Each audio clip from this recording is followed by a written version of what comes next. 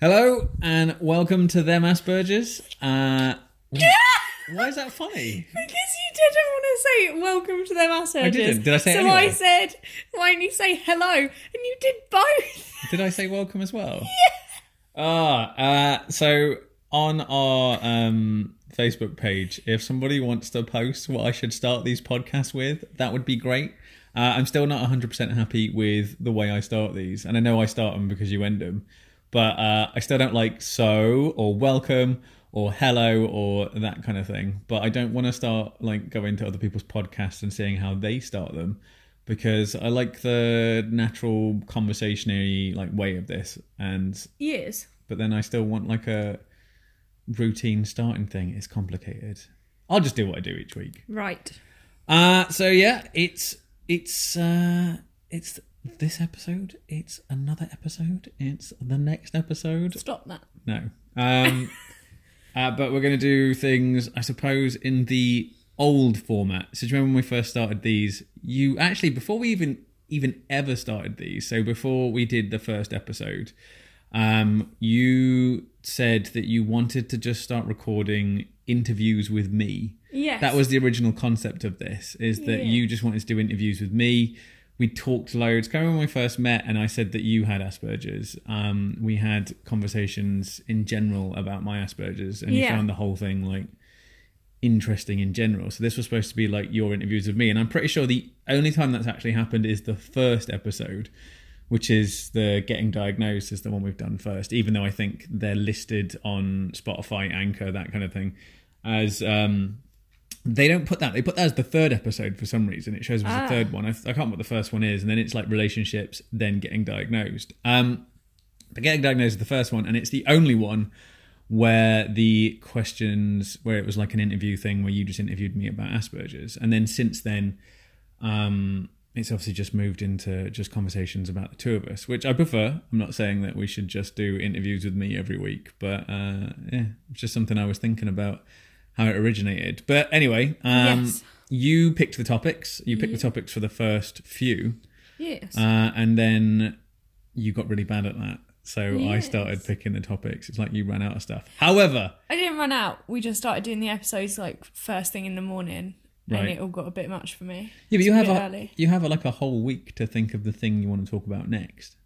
Yes. So we don't have to decide in the morning. Yes. You just don't, like when I do it, like I think about it throughout the week, or things that come up, people that talk in the Facebook group or on the page or message us. They're the people that I get some of my ideas from, or just stuff that's happened throughout the week. Like what was it last week that we talked about? It was the I can't remember. Oh, wasn't it? Would we or wouldn't we have Asperger's? Yeah, and that was just based on a Facebook post. True. And yeah, the one before that was about being selfish, which is something that came up in the one before that. So yeah, it's like that. However, that is a bit of a tangent. This week, we're going back to the old formula of Scarlett picks a topic. Yes. And you've picked a topic. Yes. However, Okay. I quickly want to make a point before we go into the topic of a message we had from a woman about referring to people as normal, or referring to NT people as normal too much. I just thought it was a point just to say we do that sometimes by accident.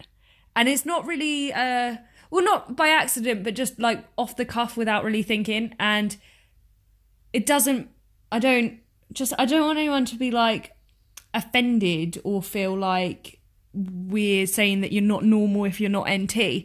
It's just, I think, where you get so used to... Wait, what? You're not normal if you're not NT? I think I had misunderstood the whole thing. I read the message as you can't call people that are NT normal because nobody's normal. Yeah. Whereas it sounds like what you're saying is what I was doing was referring to people as normal, and that's the better thing than calling someone on the spectrum something because that's not normal. Now I've got no idea what you're saying. Well, also, I think it was both of us. It wasn't just you. No, I mean, like, people with Asperger's are normal. Yeah. Like that's like, there's nothing like, do you know what I mean? And I'm referring to it as, I don't know, you've confused me. Like, I feel like I knew what I was talking about, but you started that weird. I don't know why. Well, I just wanted to say, like, sorry if you were offended, or like, if we do say things that like don't sound like quite you, or they don't sit well with you, I'm sorry. It's more because like we just do this as like a casual chat, and sometimes we don't always think about like saying things correctly. No, it sounds like you're just worrying too much. I don't think it matters. Well then, let's get on with the episode. The person that sent the message, I replied to them. They explained what they meant, and it just turns out that it wasn't an offence thing. It was confusing what I meant, because I was referring to normal and NT like they were interchangeable. Which was which, like there might be two separate things. Yeah. But just to clarify, I say normal and NT, and they're both the same thing to me. It's just I referred to people as normal as a way to differentiate those that weren't on the spectrum. So I would say this person's an Aspie, or this person has or Asperger's, or this person's autistic. And then for those that didn't have that, I would refer to them as normal, because I didn't know another word that would replace it. But then I went into therapy. The therapist started referring to people as neurotypical. And then I realised that that's the word I'm looking for. Neurotypical obviously just means someone that's not autistic, bipolar, or any of the other ones, you know, the other, like, obviously, I don't know what to call them. I hate using like words like disorders or disabilities, but the things that aren't NT. Neurotypical is just, neurotypical. Yeah. So she gave me that word, and I've slowly started swapping it out for normal. Yeah. But I said normal so much that it's just a word that I use. But really, like, I'm getting better at saying NT.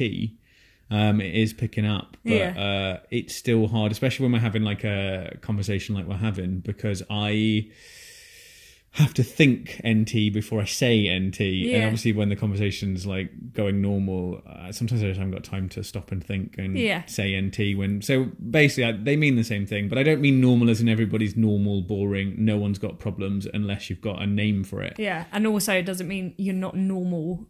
If you're on the spectrum, So like it's a weird thing, but it's a good idea to clean that up. It's just you started that, and I think I just misinterpreted what you meant. But cool. So what is the topic then? So we're going to talk about when you got diagnosed. Yeah. What you've learnt from it. We talked about it a little bit during your getting diagnosed episode, but I think if we just go into a bit more detail about like what you've learned, specifically the sort of after getting diagnosed, what sort of therapy you went through, did it help, did it not, what's changed since, how you deal with things better, that sort of thing. Yeah, I mean, because obviously getting diagnosed isn't essential. We've had a few people in the past comment on the podcast saying that they aren't diagnosed, but they know they're on the spectrum. Yeah. And some people, I think, there was that one person ages ago that spoke to you and said that you don't need a diagnosis, so don't feel like you have to get one.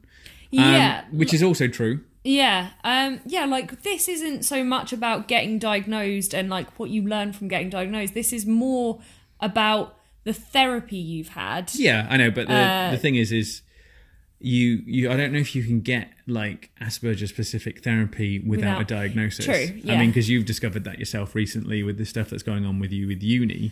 They won't give you the special requirements you need for like exams and bits at uni and that kind of thing, and they told you without a diagnosis you'll get nothing. So the therapies and stuff that I've experienced were because I got diagnosed. Yeah. But it's not like I am saying to everybody that listening to this that's not diagnosed but knows they're autistic that you have to get a diagnosis, or it's not as valid as my Asperger's, or you'll never understand yourself properly, or you will never get the real help you need without a diagnosis. Everybody deals with it different. Everybody's Asperger's is different, so that kind of thing. And even though I'm diagnosed and you're looking to get diagnosed, not long now actually, a couple of months before you start your diagnosis process. Hopefully, yeah. And it'll be good that when that starts, if we can do some episodes about what they're doing, what's going on. Yes. Just so people that are out there looking to get diagnosed but don't know how it goes about Like if you listen to the guy Getting Diagnosed episode, I explain how I started the ball rolling on that, and your experience on getting that started is the same way as me. Yeah. But yeah, so I got diagnosed mainly because I needed to understand it. And once you get diagnosed, it does help, because once I got diagnosed, I had one-on-one therapy with the woman that diagnosed me, and she went through like my diagnosis first. So she looked at the points that came up in my diagnosis. And your diagnosis, for anyone that's had one, it's quite a long document, I suppose. Mine's like 15 pages. It goes over every test they did, every question they asked, like outcomes, that kind of thing. So the first thing they do is they go over that and explain to you why that has made them come to the conclusion that you're on the spectrum. Yes. So they point out the things you've done in your past as a way to sort of map out your autism. Because obviously, I say it every week, but everybody that's on the spectrum is different. Everybody that has Asperger's has it differently. So there's no like blanket... there's no blanket... You know, like if somebody has like a disease or, you know, breaks a part of their body, and they go, this is this, and this is how this works, and the physio's similar, and like that kind of thing. It's different with Asperger's. Everybody's different, so the therapy has to be different. So I'm not saying what I had would work for everybody, but, you know, she went through the diagnosis, she explained to me things about my past. She, you know, when they put the thoughts in your head, you then spend a lot of your time thinking about loads of stuff that you did in the past and think, that makes sense now, or this is that.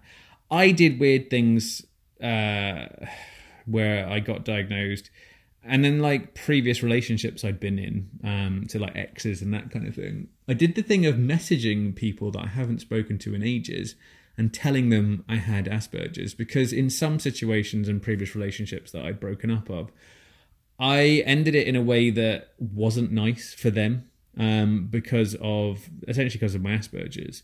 Like one of my ex-girlfriends I was with before I moved to where I am now.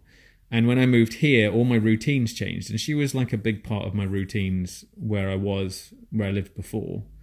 And then I came here and all my routines changed. And because of that, she kind of disappeared from like my thought processes. And she kind of like stopped existing in my own, like, do you know what I mean, mind. Yeah.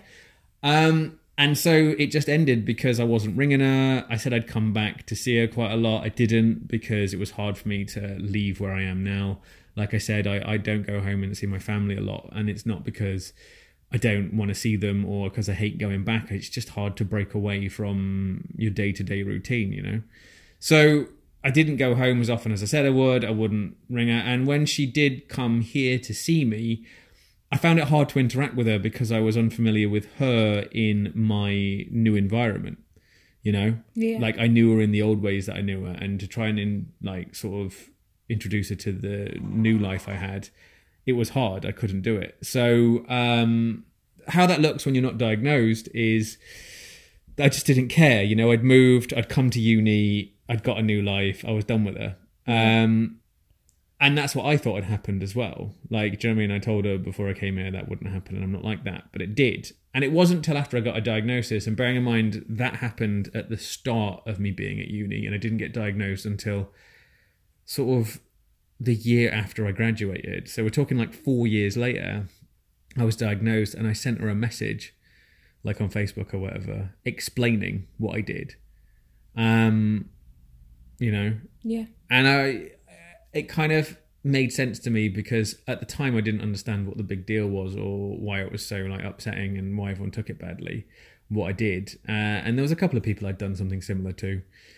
So like I felt the need to message them. But like that didn't do anything for me, but I did feel the need to explain it to them. But I feel like I was trying to explain my actions, because at the time when it happened, do you know what I mean? Like they were saying things about me, do you know what I mean? Like having a go at me, shouting at me, telling me what I'd done was wrong, and I just didn't understand what the big issue was or what the problem was or what I'd done, which when you think about it, like if no one knows, it just sounds like you're being like unfeeling or not interested. So it just made sense. So the first thing I did was fill in the blanks or fill out weird behaviour at times where people had a go at me about something I was doing, and I spent all my time thinking, why is that wrong? I now had an understanding of why. So that made sense. I got like a load of clarity to stuff. But I guess those that aren't diagnosed and don't want a diagnosis have just worked that out themselves, I guess. But I didn't know what I was looking for. Like, I didn't know what Asperger's was up until someone was telling me I had Asperger's. I didn't understand it at all. So it was different for me. I could fill in the blanks. So I kind of did that first. And I know with you, since I've told you, like, I suppose it's better because I had the therapy, so I understand it. So I think I've been able to help you a lot with things you were unsure of or didn't understand about yourself as well, that seem to be making sense to you now. So what was the therapy you had? Because you've just mentioned like who you spoke to, but well, the therapy was, like I said, it was like normal therapy. So it was like one-on-one therapy. So the first thing they did is they did the diagnosis, and like I said, we went through my diagnosis, and she explained why each thing in there was a trigger for her to say, this is definitely a diagnosis for you. And then she pointed out things I did, so like my blending in and my ability to not appear autistic at all. It's still something I can always do. No, I don't think anyone's ever been able to guess that I was autistic. I literally don't think anybody's ever been able to have a conversation with me, talk to me, be around me for any length of time and think autistic. I'm pretty sure I'm like really good at hiding it. No one ever knows with me unless I tell them. So she explained to me why. She said it was hard to diagnose me initially because of that, but she said that was like a thin layer, and once you got through that, it was obvious with me. And you just know that by asking the right questions. So she explained to me then why I do it, like why I do the hiding it thing. And it was just that. She just kind of broke down everything about myself. And that went on for about a year. So I went to her once a week for 45 minutes for a year, where we just had conversations about my Asperger's, how it was. She talked about like goals. She asked me what I wanted from a diagnosis. And for me, the things I wanted from a diagnosis, she had to spend time explaining to me that I'll never get the things I actually wanted. So the things I wanted for a diagnosis were unachievable, but I went at them thinking that's what a diagnosis would get me. So we had to try and convince me that that was something I didn't want. And obviously the things I wanted was I wanted to be NT. That's what I thought a diagnosis would get me. Yeah. That's what I was aiming for. So I was looking to get diagnosed so I could be neurotypical. I just figured, like you watch on telly or in movies, people go into therapy, they have like this deep-rooted problem that they don't understand. The therapist talks to them for end on end, and then they find that problem and they go, this is why you do this. It's all down to this one thing that happened to you as a child. And then they go, oh, thanks, doctor. That all makes sense. And their whole life changes and they go back to enjoying things. I thought that would happen. So obviously, initially, I went into therapy I saw a behavioural therapist to start off with, I think.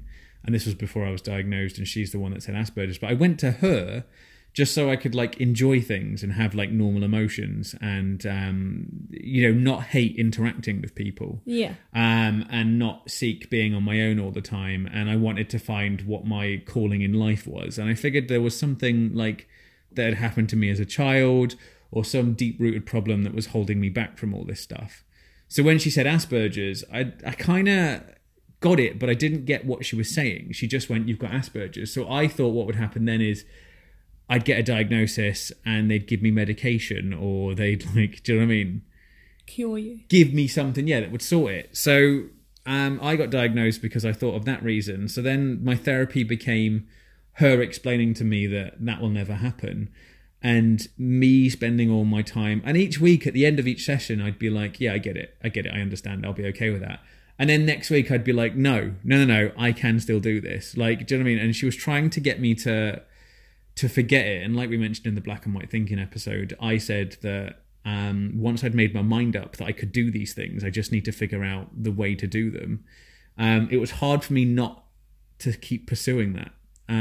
So she was trying to teach me to forget that behavior and accept that I am what I am, and this is just how it is, and to not look for things I can't get and just under things I can get. So my therapy took ages because of that.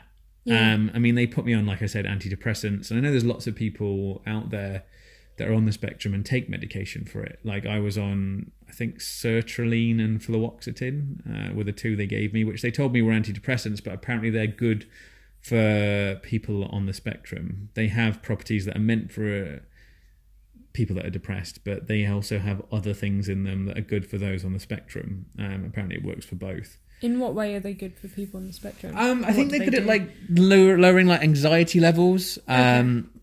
Or like when you're stressed and like that kind of thing. Apparently it brings that stuff down. So initially when they said they wanted me to take antidepressants, I thought it's because they thought I was depressed. And I kept telling them I wasn't, and they kept trying to explain to me that they're not for that. They're for something else. Yeah. So yeah, they put me on the medication, which I didn't want to go on at first, but they explained to me that it was going to be okay because there's a lot of change happening and a lot of like things were about to alter in my life with a diagnosis and that. So they decided that it was okay at the time. Did it help you at all? I didn't feel any different, to be honest. I felt the same, but they told me that I would have been a lot worse and things wouldn't have been the same. So I felt the same all the way through it, but apparently that was the desired effect. So what they thought that because you were going through changes, you would have been worse? Yeah. So they think my anxiety, my meltdowns and that kind of thing. Bearing in mind at the time I was still having like meltdowns weekly due to it. And I'd had meltdowns before in the past. And as I've mentioned before, I think we did an episode on meltdowns. I have more angry meltdowns than the traditional crying normal meltdowns. Yeah. I tend to have the ragey ones more so. They were definitely more frequent. And before diagnosis, I just had them, but I just thought they were like temper tantrums or How often was that? Sorry. What, previous to diagnosis? Yeah. Not that often. No. They'd happen like, I would say once every month, once every other month. Yeah. Whereas during my time after getting diagnosed, I was definitely having them weekly. Yeah. But they reckon that if I hadn't have been on the tablets as well, they'd have been a lot worse. And obviously now, the last time I had a meltdown was probably over a year and a half ago now since I've had one. That was the last time I've actually had one. And I can't even remember. I think it was in Christmas time last year. Yeah, actually, yeah. So no, not a year and a half ago. Well, no, the last time I had an angry one was a year and a half ago. Yeah. A normal one, yeah. It was about Christmas last year. But I always get one at Christmas because it's Christmas. Christmas is hideous. Yeah. And yeah, it was just stuff like that. So then she just went through situations. So once we'd got through the whole me accepting that I won't experience the things that I was hoping therapy would help me experience, she then just went through like my future. And now that I know how I can make adjustments to my own life so that things are easier. Yeah. And I think that's why my meltdowns have calmed down. And I think like that's kind of thing. And, you know, her explaining to me why NT people like to socialize, they like to go out, they like to do things, and explain to me why I don't. And in the past, when people asked me to go out, I knew it was something I'd have to do. And because of like my need to blend in and appear normal, I'd force myself into these situations where I'd go out and do stuff when I really didn't want to go out and do stuff. And she explained to me that it was okay for me not to, and I don't have to. Yeah. And accepting that I wasn't neurotypical and accepting that I don't need to be neurotypical, and explained to me that I have to just let my like autistic traits and behaviors come out from time to time in public. Which, if I'm honest, I still don't do that. Yeah. And I know it does have an effect on me that I don't do it. Like, as much as I seem together and stuff when we're out, you know, when I'm at home, it presents itself in other things. Like me constantly wanting to check my front door, or you know, my obsession thoughts with stuff over and over again. And do you know what I mean? Like, I know that if I was just at the times when things happen in public where I should just be a bit autistic, it would be easier for me when I was on my own. Yeah. But it's still hard for me to shake that, and I can't go back into therapy. Like, I have rinsed the adult Asperger's service here, like, of every aspect of it. Like, they said that I'll always be on their books and I'm always like a member of them and they're aware of me, but there's nothing they can do for me. Like, I have a social worker, but like, I don't see her that often because they kind of don't feel like there's anything else they can do with me now. I'm pretty much there. But there's still loads of stuff that I need to sort out since I was diagnosed. And I think an ability to not have to hide my traits constantly and just be okay with being like autistic in public is still one major thing that I struggle with. You know? Yeah. I think you're right. Like, you don't have meltdowns very often, though, at all. And you do seem to deal with things well. Like, I get that your autistic traits come out when you're at home. Like, I see it with you, but I don't think they come out negatively. I think that's just you have some autistic traits that come out. Yeah. Yeah, I mean, it kind of makes sense for certain stuff. So you've probably noticed it yourself. Where I get frustrated with people that are being emotional for no reason. Yeah. Like it happened recently with me and you. The other morning when you were freaking out about having to be somewhere and having somebody in your flat to do stuff. Yeah. You were like visibly upset about it, and I would say I was rude about it. I kind of just told you to get a grip and stop being a baby. Yeah. And I do that. I do that when people start getting emotional. But I think it works fine with me, because when you do it with me, I do just get a grip and stop being emotional. Yeah, but it's like, it's one of my traits. And the thing is before diagnosis, if I did that, I just look like, I mean, do you know what I mean? Like we don't really like swear on the podcast, but like, and I'm not about to either. But like, I can't think of a word of what that makes me appear like without saying it. Yeah. Do you know what I mean? Whereas I think, if you know I'm on the spectrum, the reason I did it was for like two reasons. And this is the difference. In the past, before diagnosis, I would do stuff like that and just think, was I mean? Whatever, I don't care. But now when I do it, I know I did it for two reasons when I said it to you. I did it to you, one, because I figured if I was just straight and told you how it is, that you'd pull yourself together, which you did. Yeah. But equally, what you were doing was annoying me. Yeah, and like, I don't like it when I get annoyed. And for some reason, like, my initial reaction to anyone that annoys me, even if they're like coming to me with something they're upset about, is I'm immediately mean and say horrible stuff. And I try not to do it, but I have no control over it. It just happens. I tend to say the stuff I'm thinking before I realise I've said it. And you got a message from me like about 10 minutes later where I was like, sorry. I didn't care though. I think like the difference is with me, like I don't really mind things like that. Like to me, that helps me snap out of it.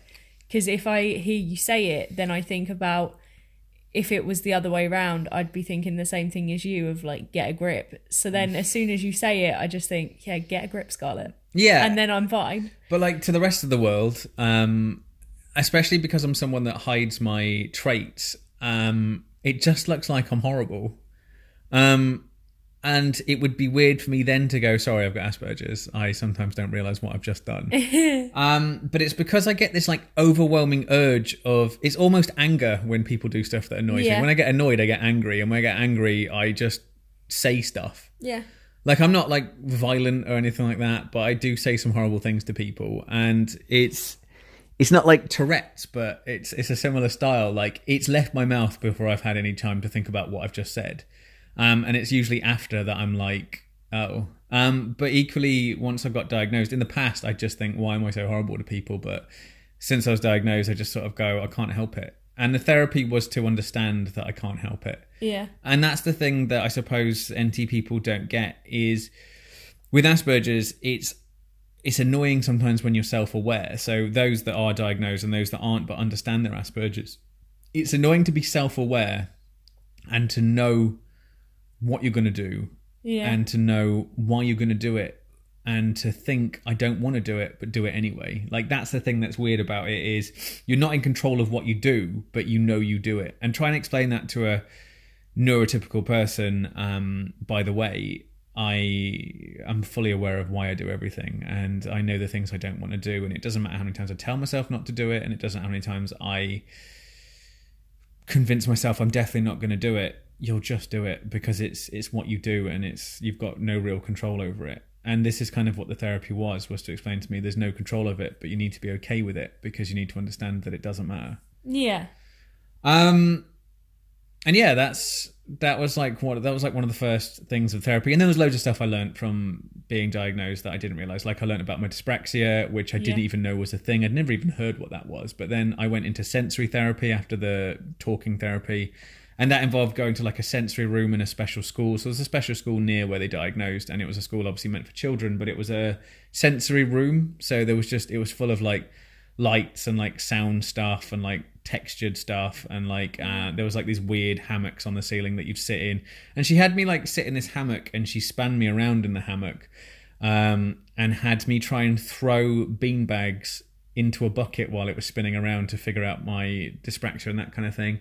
And she came around my house and just watched me do normal stuff around the flat. She just said, just start your morning like you would normally and watch. And she just watched me like make a cup of tea and like do that kind of thing. She then watched me go up and down stairs, and she noticed that I can't go up and down stairs without looking at my own feet. She said, do you have to look at your feet the whole time you're going up and down stairs? I was like, yeah, I can't. She tried to give me like a thing to carry, so I couldn't see my own feet, and I nearly fell down the stairs. Like, she was there to make sure I wouldn't fall, but she said, now don't look at your feet and do it. And I couldn't, so she gave me something to carry, so I couldn't look at my feet, and I nearly went down the stairs. And she spent like a few sessions with me going over stuff. We tried those spiky balls that I've got for you. Like, she tried the thing I called the womb that you wear. I've got a bear hug vest, which I've lent to you at the moment, which is like a deep pressure therapy. And she realised all that and the dyspraxia and that kind of thing. And then she also learnt that I was dyslexic as well at the same time. We went over my things to different types of light. So she did blue filters, yellow filters on like writing and that kind of thing. And she got me to read stuff out. She got me to write stuff down. And she realised that like I had dyslexia at the same time. I never bothered with a proper diagnosis for dyslexia though, because I'm not in any situation now where I need that. But I guess if I ever went back to college, uni, that kind of thing, I'd probably get that formally done. But she said there's that there. And she said something about like attention deficit disorder, but she said it was quite mild in me, so it didn't matter too much. Yeah. So there was all this kind of stuff that I wasn't aware of. Yeah. I just thought Asperger's is a form of autism. This is what it is. But then I found all these other things that come with it. Well, yeah, I like one thing, we won't go into it now, but one thing that I found really interesting is while sort of looking up Asperger's, it seems that a lot of people that have Asperger's do have secondary, I don't know if secondary is the right word, but other I know what you mean. Yeah, I don't know what the right word is here. Not disorders again, but like I want to say additional. Like additional things that I don't think are completely separate. I think they're linked to having Asperger's, but they're also like they're a part of it, but they're a different thing. So like you say with your dyspraxia and dyslexia, I know for a lot of people it's common, and I don't know whether it's misdiagnosed originally or not, but I know a lot of people I've seen, particularly in females, it seems, get diagnosed with like depression, bipolar, OCD, and men as well, but what you say as well, like ADD and ADHD. And I don't know if for some people they were diagnosed with like depression and then were diagnosed with Asperger's in a way of it might have been Asperger's, not depression. With some people I know it's like coincides and they're together, and with some people I think it's more just like almost like a branch of your Asperger's involves that. But yeah, I've definitely, is it because it's one of the things that I noticed about myself, like when I was growing up I got told that I like was a sociopath or could be a sociopath. Ex-boyfriends thought I had bipolar. And I had someone that thought that I had ADD, although I these are all things that I don't think I have. It's just it's just interesting about the different stems. Yeah, I mean, there's loads of people. I mean, it's, like you said, mainly females that I've seen like on groups that have said they were originally diagnosed or misdiagnosed with bipolar or other stuff, and then when they got Asperger's, they didn't go it's Asperger's and bipolar. They went, oh, actually, it's just Asperger's. But things like dyslexia, dyspraxia, OCD, those kind of things, they come with it. Yeah. And I think they are quite common with those. So yeah, there was all that kind of stuff. And then that made sense because when they said the dyslexia thing, I remember all my work at uni being weird. I remember missing words out of sentences where I'd read the same thing over and over again. and be like, why is this wrong? And then someone would go, there's no word here. And I'd think a sentence as I was writing it, but because I thought I'd written it, and it turns out I've missed like 3 or 4 words at the same sentence. I'd always move the words around to different places. Like I meant to put is, but I put is like after the word it meant to go in front of and behind, and didn't notice. But I'm still reading it the same every time, and I read it like 4 or 5 times and still can't notice it. And then I'd get someone else to proofread it for me, and they're there like typing different bits into it, deleting stuff out, going, this sentence should be here, this paragraph shouldn't be where it is. And I'd be like, oh, okay. And same with the attention deficit stuff. Like I've said, I can't read long bits of writing. It's like all the people that are talking in our Facebook group at the moment, the people that have put the long replies, I can't read them. I've tried. I remember I said in the last episode that I was going to read through them. Yeah. I gave it a good crack yesterday, or Wednesday, I can't remember now. But like, I was struggling to read them, especially because like on Facebook, they put them into one big block of like text in that bubble. Yeah. It was really hard. But then I got you to just read them and then tell me what everyone's talking about. Yeah. And then I was like, oh, tell them to say this. Like, I'll write this response. Yeah. So I do understand what people are saying. It's just, I have issues reading it myself. But before diagnosis, I believed that the reason that I couldn't read stuff is because I don't care. Do you know what I mean? Like I was reading something that I wasn't interested in, or I was reading something that I'm not bothered about. So that's why I can't focus. But then I tried reading like horror books, and obviously I'm really into like horror stuff and like that kind of thing. And I still had the same problem. So I was like, what is this? Why do I start thinking about other stuff? Or why do I start doing other things? And yeah, it's all related to this one thing. So like getting a diagnosis for me was just nice to have some clarity. It also, like I said, I use it as a form of protection from other things. So when I do stuff that might get me into trouble or make people question stuff, I then go like, this is like a form of autism. So I'm sorry that I'm being the way I'm being. But I suppose if you're not diagnosed, but know you are, you can still do that without a diagnosis. It's not like I have to carry my diagnosis around with me and get it out when I've said to people I'm on the spectrum. So like, it's even with you now. I know you don't want to because you're not diagnosed yet, but like, I wouldn't see any problems in you saying to people, it's because I'm a burger. So like my ex, she knows you are. You and her went to a thing on Wednesday together. Yeah. And she knew that you wouldn't be able to go into the building first. So like, and all that kind of stuff. And she did all the introductions, talked to everybody for you and got you in there and comfortable. Yeah, that's because true. She knew me for ages. And she knows you're on the spectrum. So she fully went in there and did everything for you. And like, how much easier was that once people know? That was great. Yeah, and you're not diagnosed, so like it's not like you need the diagnosis to do that kind of stuff. But she got you through that day because I was supposed to come with you to this thing and we'd go together and it would be easier. But like I couldn't make it because I was hanging around your flat waiting for your electrician to turn up. Yeah. So I had to stay here because you were freaking out about having to be somewhere and having to stay here. So I stayed here. But because she was there, she understood, she knew, she got it all sorted for you. Yeah. And like that's one of the benefits, I guess, of knowing. Either like officially or not. Yeah, that's true. Yeah, because like there was times during that that I kind of wanted to make a comment to the person, but I just wasn't talking to people. Yeah, like the whole day, and I kind of wanted to make a comment of like, "I'm sorry, I'm not talking." Yeah, or like, "I'm sorry, I don't talk." Like, but you can't say that because that sounds really silly. But everyone else that was around me was chatting away and I was just kind of the silent one. Yeah, I mean it's like so it's like when I get my hair cut. Yeah. So I get like my hair cut once a month, like routinely, like it's the same day every month. Yeah. But my barber knows I'm autistic. He knew before I went and got my first haircut. Yeah. And he understands. He does understand. He knows what it is. My ex told him how it works.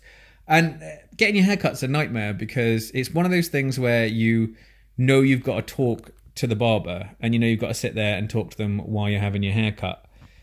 And it's not great, like when you're not Do you know what I mean? Like, it's not great when you're sat there not talking and they're trying to talk to you. But for them, it's like trying to get blood out of a stone because you're only really giving like one word answers and you don't know what to talk about. And it's hard to start a conversation with someone while you're getting your hair cut. And like, especially if you're sat there getting your hair cut and there's other people in the other chairs getting their hair cut and they're talking about everything, they're having like long conversations and that kind of thing, and you're just sat there in silence. Yeah. But because my barber knows, I can happily sit there in silence and he doesn't think there's anything weird about it. Yeah. He doesn't think like, oh God, like this guy again, you know? And I used to think that before I was diagnosed. I'd just be like, does this person like cutting my hair? Or do they just think, oh, it's this guy that never talks. We've just got to sit there in silence for the next half an hour while he's not talking. Yeah. And I try and have conversations with him, but it's a nightmare. Whereas with my current barber, like he totally gets it. Sometimes I chat. I've been getting my hair cut with him for... I think about 2 years now. 2 years every month. Like, do you know what I mean? Like, we know each other. So sometimes we'll talk all the way through it, and sometimes we don't. But he gets it, and I think that's a benefit. Whereas before that, I'd freak out. Do you know what I mean? I'd kind of be like, oh, should I be talking? What should we talk about? Yeah. But I couldn't start a conversation, so I wouldn't be... In my head, I'd be like, quick, ask them how their day's been, or maybe we should talk about this. And I'd do that thing where, you know, you open your mouth and go... And then you just carry on like being quiet. I do that a lot during like the whole haircut thing, and I just felt it really uncomfortable and weird. But my current barber knows, so now when I don't say anything for the whole thing, I don't come out of there thinking, oh God, like I didn't talk, that was horrible. I just think like, doesn't matter. He knows.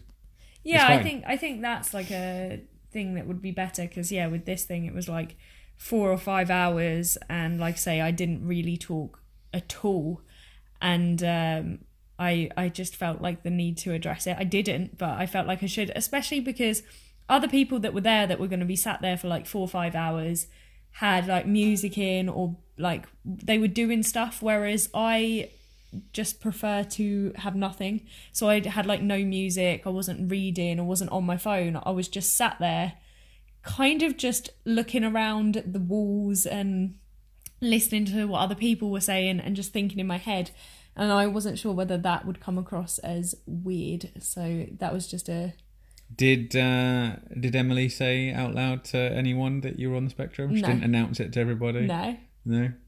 I'm pretty sure the guy you were having the appointment with, I'm pretty sure he knows. I'm pretty sure because when we initially set up the appointment with him, I'm the one that did all the talking on your behalf. He talked to me and everything was arranged through me instead of through you. And I might have told him at some point. So I think he knew anyway. I think that's why he doesn't mind like the non-chat, putting his headphones in, that kind of thing. I know, I love that when he's like, "Can I put my headphones in?" And I'm like, "Yes, do it." But yeah, that was an interesting point that you brought up. Not as a thing, but that's one of the weird Asperger pros that I like. I like that, and I don't know if it's the same for everybody, but I know it's the same for me and you. I like that we can sit, or I can sit, for like hour and a half. Doing nothing, just staring, like if it's a room we've not been in, staring at everything on the walls, looking at everything. Like I think I can sit and do that in a place I've not been to before for ages, in like silence, not talking to anyone. It's like if I have to wait for something and I've got to sit like outside on a wall, do you know what I mean? Like I feel like I can sit there for like 45 minutes for an hour doing nothing, just thinking. I think that's definitely an Asperger thing. Like with our thoughts in general, we can be very comfortable. We can just occupy loads of time just thinking stuff. Like at one point when I was there, I did put headphones in and I started to listen to music, and then I think I had it for like 20 minutes and I was like, I can't do this. I was more comfortable having nothing than having something. Sorry, I went off on a bit of a tangent then. I was just thinking about it. No, I know what you mean. Like it's like when you're out and about. The only reason I put headphones in or music on when I'm out and about in town is because I'm trying to block out the sounds of people. And everything else. I'm not listening to music because I really, really like listening to music. Or I don't need to put... And I don't do it when I get home. So when I get into my flat and it's quiet, like at the moment right now, or recording this, we're in your flat. It's silent, but like... I imagine when you're here, because you're quite hidden back from like traffic, people, that kind of thing, I imagine you don't really need anything, and there's some mornings where I don't need to. But yeah, that is a tangent. I'm just remembering that's like a thing where we can go to like you can just be with your thoughts. The only time that's a problem is when you try and go to bed and try and go to sleep. Thoughts sort of thing. I mean, you don't have that problem. I don't have that problem. You just go out, but for me, thoughts in general, and there's a lot going on, like there is at the moment. Going to sleep sometimes at night is... I do have that problem when I have... You wake up in the night. So you do that where you'll just wake up. Your thoughts like just go, right, you've been asleep enough now. Get up. We need to think some stuff. I feel like my body reacts to things more than my head though. So like, for example, with the changes we were going through recently, I was just being sick like quite a lot. I mean, my head was struggling too, but like I feel like that's maybe a difference between us because sleeping for me is not usually an issue. Yeah. So would you say that there was like any change, like not life changing, but were there any things or moments after getting diagnosed that really you found like the most helpful? Was there any like things that you remember being told that really helped you, any techniques or any just like realizations you had, anything like that? Weirdly, the techniques that I were taught don't work. So I was taught like, you know, like how like things like fidget cubes and the spiky balls and all the sensory stuff that I've given you that you use that was my sensory stuff. The reason you have it and I don't need it is because it doesn't work for me. Okay. So even though I am sensory to a point, I only know of, and we mentioned in the sensory episode, that I only have the negative stuff. So I know which things are sensory stuff has a negative reaction to me, and I know to not go near them. Yeah. So like, do you know what I mean? Like certain sounds, certain light, certain feelings. They're things that I know annoy me or upset me, so I know to avoid them and stay away from them. Whereas obviously before diagnosis, I wouldn't know to stay away from them, and I'd just be like, why am I getting so irritated? What is it? Whereas for you, there's sensory stuff that calms you down that's good for you, so you go to them. Yeah. So it's good that I know, but I don't need sensory stuff to calm me down. Sensory stuff to calm me down doesn't really work. But I know which sensory stuff doesn't calm me down, so I know not to go near them. So there's that. But that would be a technique I know of. So I know now that certain sounds bother me, so not to go near certain sounds, which I wouldn't have known before. So that's like techniques in its sense of avoidance is a technique for me. So I know what to not go near and what not, you know, that kind of thing. I still find it hard to ignore thought processes. So even though there's things I think about that I can't change. So, you know, like we mentioned that like if something's already happened and there's nothing I can do about it, I should just let it go. I find it hard to do that. I find it hard not to talk about the same things over and over again, even if they're irritating me. So there's things that do wind me up and I should just forget about them and not do it. But I'm also aware of the fact that I can't not think about it. And I guess the benefit to that is before I was diagnosed, there'd be things that bothered me that I couldn't do anything about, that I'd constantly think about. And I'd be telling myself, don't think about them. Like, don't think about them. Like, there's nothing you can do about it. Just let it go. Think about something else. Distract yourself. But I couldn't. But the benefit of being diagnosed is I think about the same things over and over again still and know I shouldn't. But also I'm aware of the fact that I don't need to. Yeah. You know? So, like, I'm also aware of the fact that because I'm on the spectrum, I can't help but think about them. So it's okay that I'm thinking about them, which is an odd one. So I think about the same stuff over and over again that winds me up. But I also know that I can't help but do it. And that, for some reason, brings me some sort of comfort that I can't help it. Yeah. You know? So, like, say, for example, at work, someone's doing something and they've already done it. They've, like, done something that's really irritated me and it's too late now. It's happened. In the past, I'd be like, just let it go. There's nothing you can do about it. It's happened. Stop thinking about it. And then I wouldn't stop thinking about it, and then I'd become really irritated with myself and be like, why am I so hung up on this? Yeah. Why can't I just move on? Why is this such a big deal? Whereas now, I think, oh God, I'm thinking about this again, but then just think, it doesn't matter. I can't help it. And I know that in a couple of days' time, it will be replaced by something else. So just let it run its course, which is some weird like comfort to that. That's good. You know? So the stuff like that, where I'm aware of the things I can do and can't help. But then telling myself, I know I can't help it, and I know I've got no control over it, and I know it's just one of my Asperger traits, makes me feel okay. And then telling myself, let's face it, like, this isn't the first time you've done this. This will soon be replaced by a new thought. just makes me think, oh, yeah, you're right. And then I move on. Like, there's loads of stuff that I thought about constantly that have like overpowered my day, have been the thing I thought about all the time, every day. Yeah. And they just went. I just wake up one day and it wouldn't be there anymore. It would just be gone. And it's the same with obsessions, like people on the spectrum that like are really into something, you know, and want to collect all of it and want it all and need everything of it.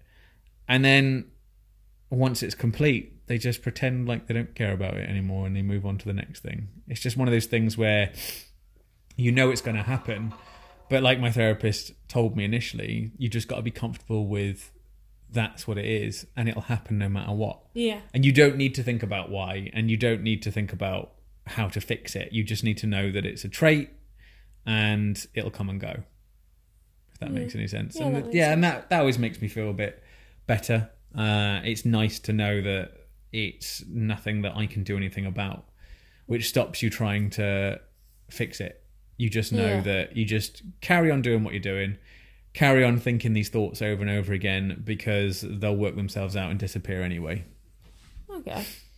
Would you say that the reason you have so few meltdowns now then is more down to knowing what triggers you and avoiding it rather than like more, would you say it's more because you defend yourself rather than you put actions in place? Yeah, I think a lot of my meltdowns were caused... So initially my meltdowns were caused before diagnosis due to me being in situations I shouldn't have been in. Yeah. Or were exposing myself to things that were bad for me as someone on the spectrum. But they were such normal everyday stuff that everybody did that I didn't understand why they were such a big deal for me. So you don't avoid them. You know, like when people say like, avoid smoking because it's like bad for your health. Yeah. Do you know what I mean? Like it's kind of like that. It was kind of like avoid going to like nightclubs on a Saturday night with everybody because you'll hate it and that kind of thing. You just think, well, everybody goes out on a Saturday night, so why would I avoid that? You know? Yeah. It's kind of like it's bad for you to go to these places, so don't go to them. You know, like this. And then since then, like things like going out to nightclubs, I don't do. I haven't done. Going to gigs, I know I can't do, so I don't do. Yeah. Do you know what I mean? But during my diagnosis period, so that period where the transition from not knowing to knowing, my meltdowns were more frequent, I think, because I was fighting it too much. So I think like I was telling myself that I accepted that I was on the spectrum, but then I still believed I could do the things that I couldn't do. And that was worse because I was going out still and I was exposing myself to things that were bad for me, like the nightclubs and that kind of thing. But then when I got there, being aware of the fact that I'm sensitive to loads of noises and I'm sensitive to people barging into me and, do you know what I mean? All the people there and that kind of thing. And when you know you're on the spectrum and you know the things that are bad for you, you notice them more as they're happening. So beforehand, I'd be out in a nightclub, I'd be getting irritated, but didn't understand why. Yeah. Whereas when you go out and you know you're on the spectrum and you're getting irritated in a nightclub, you just think, why am I getting irritated? And you just think, well, because the music's so loud. And then all you're thinking is, this music's loud, it's loud music. You just think, I'm getting irritated because these people keep barging into me and touching me because there's too many people in there. And then every time someone touches you, you're like, yeah, this isn't good for me. I don't like this. It's an Asperger thing. And everything becomes more like concentrated at that point. So there was that thing where my meltdowns were more frequent because I was still doing the things I was doing when I believed I was NT. But then remembering that I shouldn't be doing them because I'm actually autistic. And then as they were happening, the second they were happening, I was thinking, oh yeah, this is bad for me because of this reason. Yeah. So my meltdowns were more and more frequent. But then after that, once I started removing myself from these places, my meltdowns disappeared because I knew not to go. Yeah, and I wasn't irritating myself. But my meltdowns were frequent during my like crossover period because I was still living the normal life, the same life I had before. But you were just more aware. But knew these things were bad for me, you know? Yeah. It's like, I suppose, it's like people that like smoke, you know? Yeah. If you smoke and don't think it's going to do anything, it's easier to smoke than smoking. And every time you smoke, think, this is going to kill me. Yeah, I think I can relate to that because I don't think I had as many meltdowns before, but I think it would be because, like, something would change and I would know that I was annoyed, but I wouldn't know why, and I wouldn't know it was the change. So it would more for me be like a build up of not really knowing what was wrong, and then all of a sudden an explosion of, I don't know why I'm so upset, but this is all coming out now. Whereas now I'm aware that the change is happening.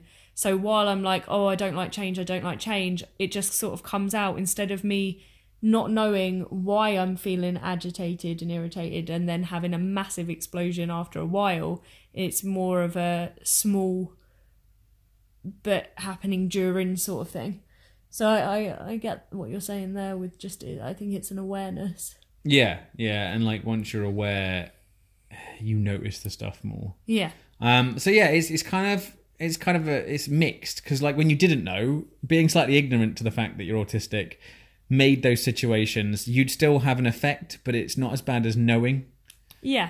Because once you know, it's worse. But then once you're self-aware, knowing and then keeping yourself away from the stuff that's not good for you makes things well easier. So like, I'd rather know that I am and then know how to make changes. But if you know you are and then make no changes, that's why there's a problem. Yeah. You know, like it's like if you get a new job or if you go to school and uni, it's why they have to make adjustments for you when you get there, because they know in the long run it'll be better, even if you don't want to cause a fuss. And like there's times when people have gone, oh, we can do this for you and we can do that, and I think no, you don't need to, that's fine, but really they could, just like the autism hour we're doing at work. Like I think, fine, you don't need to turn the music off and you don't need to dim the lights. I work in this environment all the time.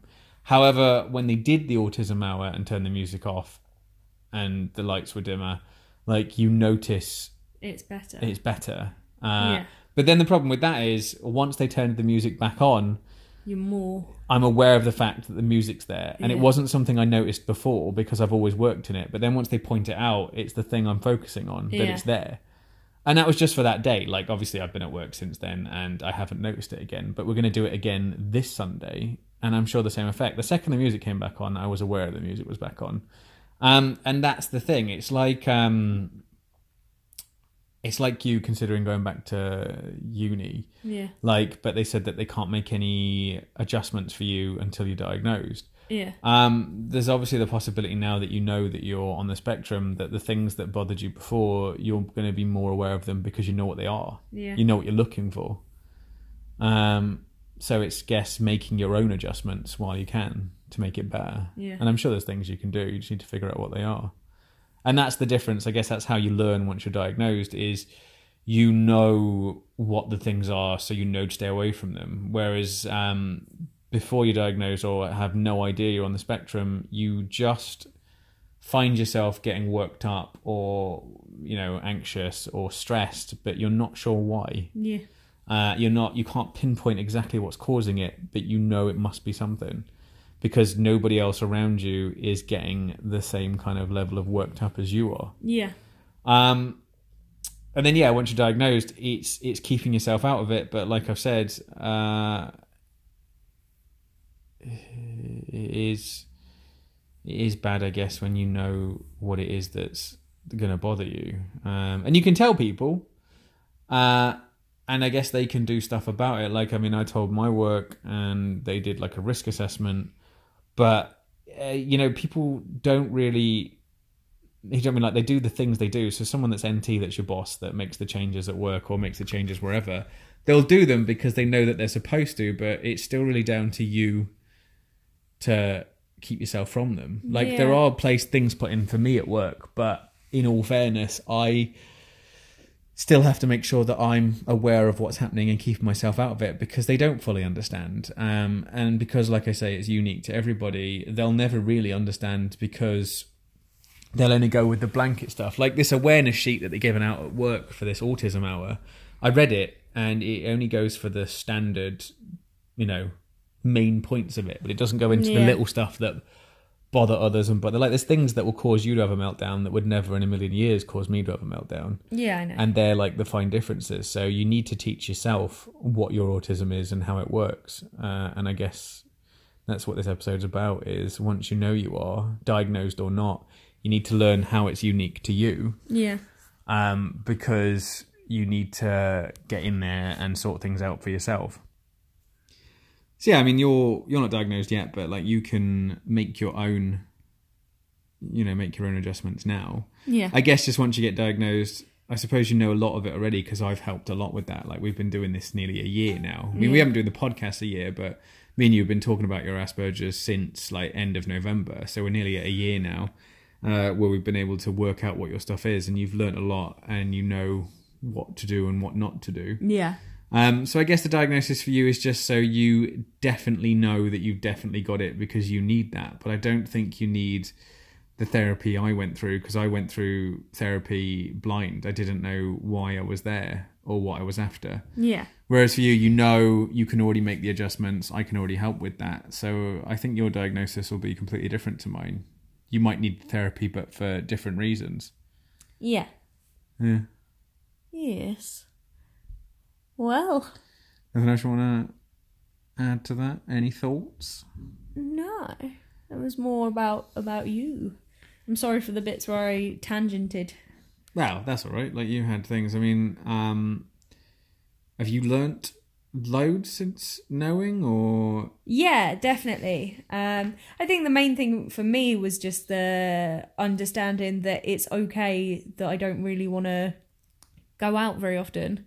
And like, it's rare for me to want to hang out with people. Like, but I didn't really get that before. So I'd think it was weird that, like, I've got 2 days off a week, and if someone said, "Oh, if you're off on Thursday, do you want to hang out?" And I'd think it was weird that I was, in my head, I'd go, "No, that's what? I only get 2 days off a week, so I need them to myself." And I used to think that was really bad of me, so I'd agree to hang out with them, and it would cause me this stress of not wanting to, trying to come up with a way to bail, all of that stuff. So I think the main thing for me was just the accepting that it's okay that I don't want to like hang out with people, and it's okay that I want to spend time by myself. Like, that's fine. I think that was my main thing that I've learned. Yeah, you spend a lot of time. We spend less time thinking like, what's wrong with me? Am I like a recluse? Like, what's going to happen to me? You don't, those sort of thoughts about like, why am I not like everybody else? When you know why, it makes everything way easier. Yeah. Because you don't have to like blame yourself or judge yourself or like be like, God, what is wrong with me? Why can't I do these things? Why is everybody else enjoying like going to the cinema as a group and then a meal, and why am I dreading that? Why for me does that seem like more of a chore than actually like going to work or that kind of thing? Yeah. And it's okay with that. Initially, you do think like this is wrong, and then you try and do it more because you think if you do it more, you'll learn to enjoy it. Yeah. But every time it's exactly the same. Every time you feel exactly the same way about it. It doesn't get easier. It doesn't get worse. It's the same. You just feel exactly the same way about it every time. And you start thinking like, why am I agreeing to this? But once you know, you just sort of go, no, I'm not coming to that. Even if you don't say to them, I'm not coming to that because of my Asperger's. Even if you just say, no, I'm all right. Even if they think, oh, Scarlett never comes out, it doesn't matter because you know in your head why you're not doing it. Yeah. And you don't need to explain it to everybody else. Like, you're just more comfortable with yourself. So you're not sat at home thinking, like, why didn't I go? Should I go? Should I tell them I'm coming? Should I get changed and go out anyway? You just think, I'm not going, and that's fine, and I know why. Yeah. But, yes. That is it for this week. We'll see what happens next week. I feel like we're gonna have to have like a topic off for next week. I think you should think of something. I'll think of something, and then before we record the episode, we'll work out whose was the best. Yeah, we'll decide who's got the better idea. Interesting. Which will be time because we've actually recorded this episode way earlier than we normally do, so we've got a while to think of that. Yeah. Thanks everyone for listening again. Thank you so much. Thank you everyone for posting in the group. It's really good to read it and read it too, Nikki. Yeah, there's loads of people talking on there. I get little things on my phone every day telling me someone's talking about something, which is good. Our podcast is still getting loads of listens. Yeah, so thank you so much. Yeah, and like I say, you still find us on Them Asperger's on Facebook. This podcast mainly goes out on Anchor, but we're on Spotify, iTunes, Google Podcasts. I think we're on a lot of other things that there's ones that I can't remember, like Overcast and things like that. All the podcast places. Yeah, I think we're on everything. I still haven't done the Instagram. Remind me to do the Instagram. Yes. I will do the Instagram. It's just... But follow us on Facebook, because Facebook is our main one. Yeah, that seems to be where everybody is. Main one. You can chat to us, ask us questions. Yeah.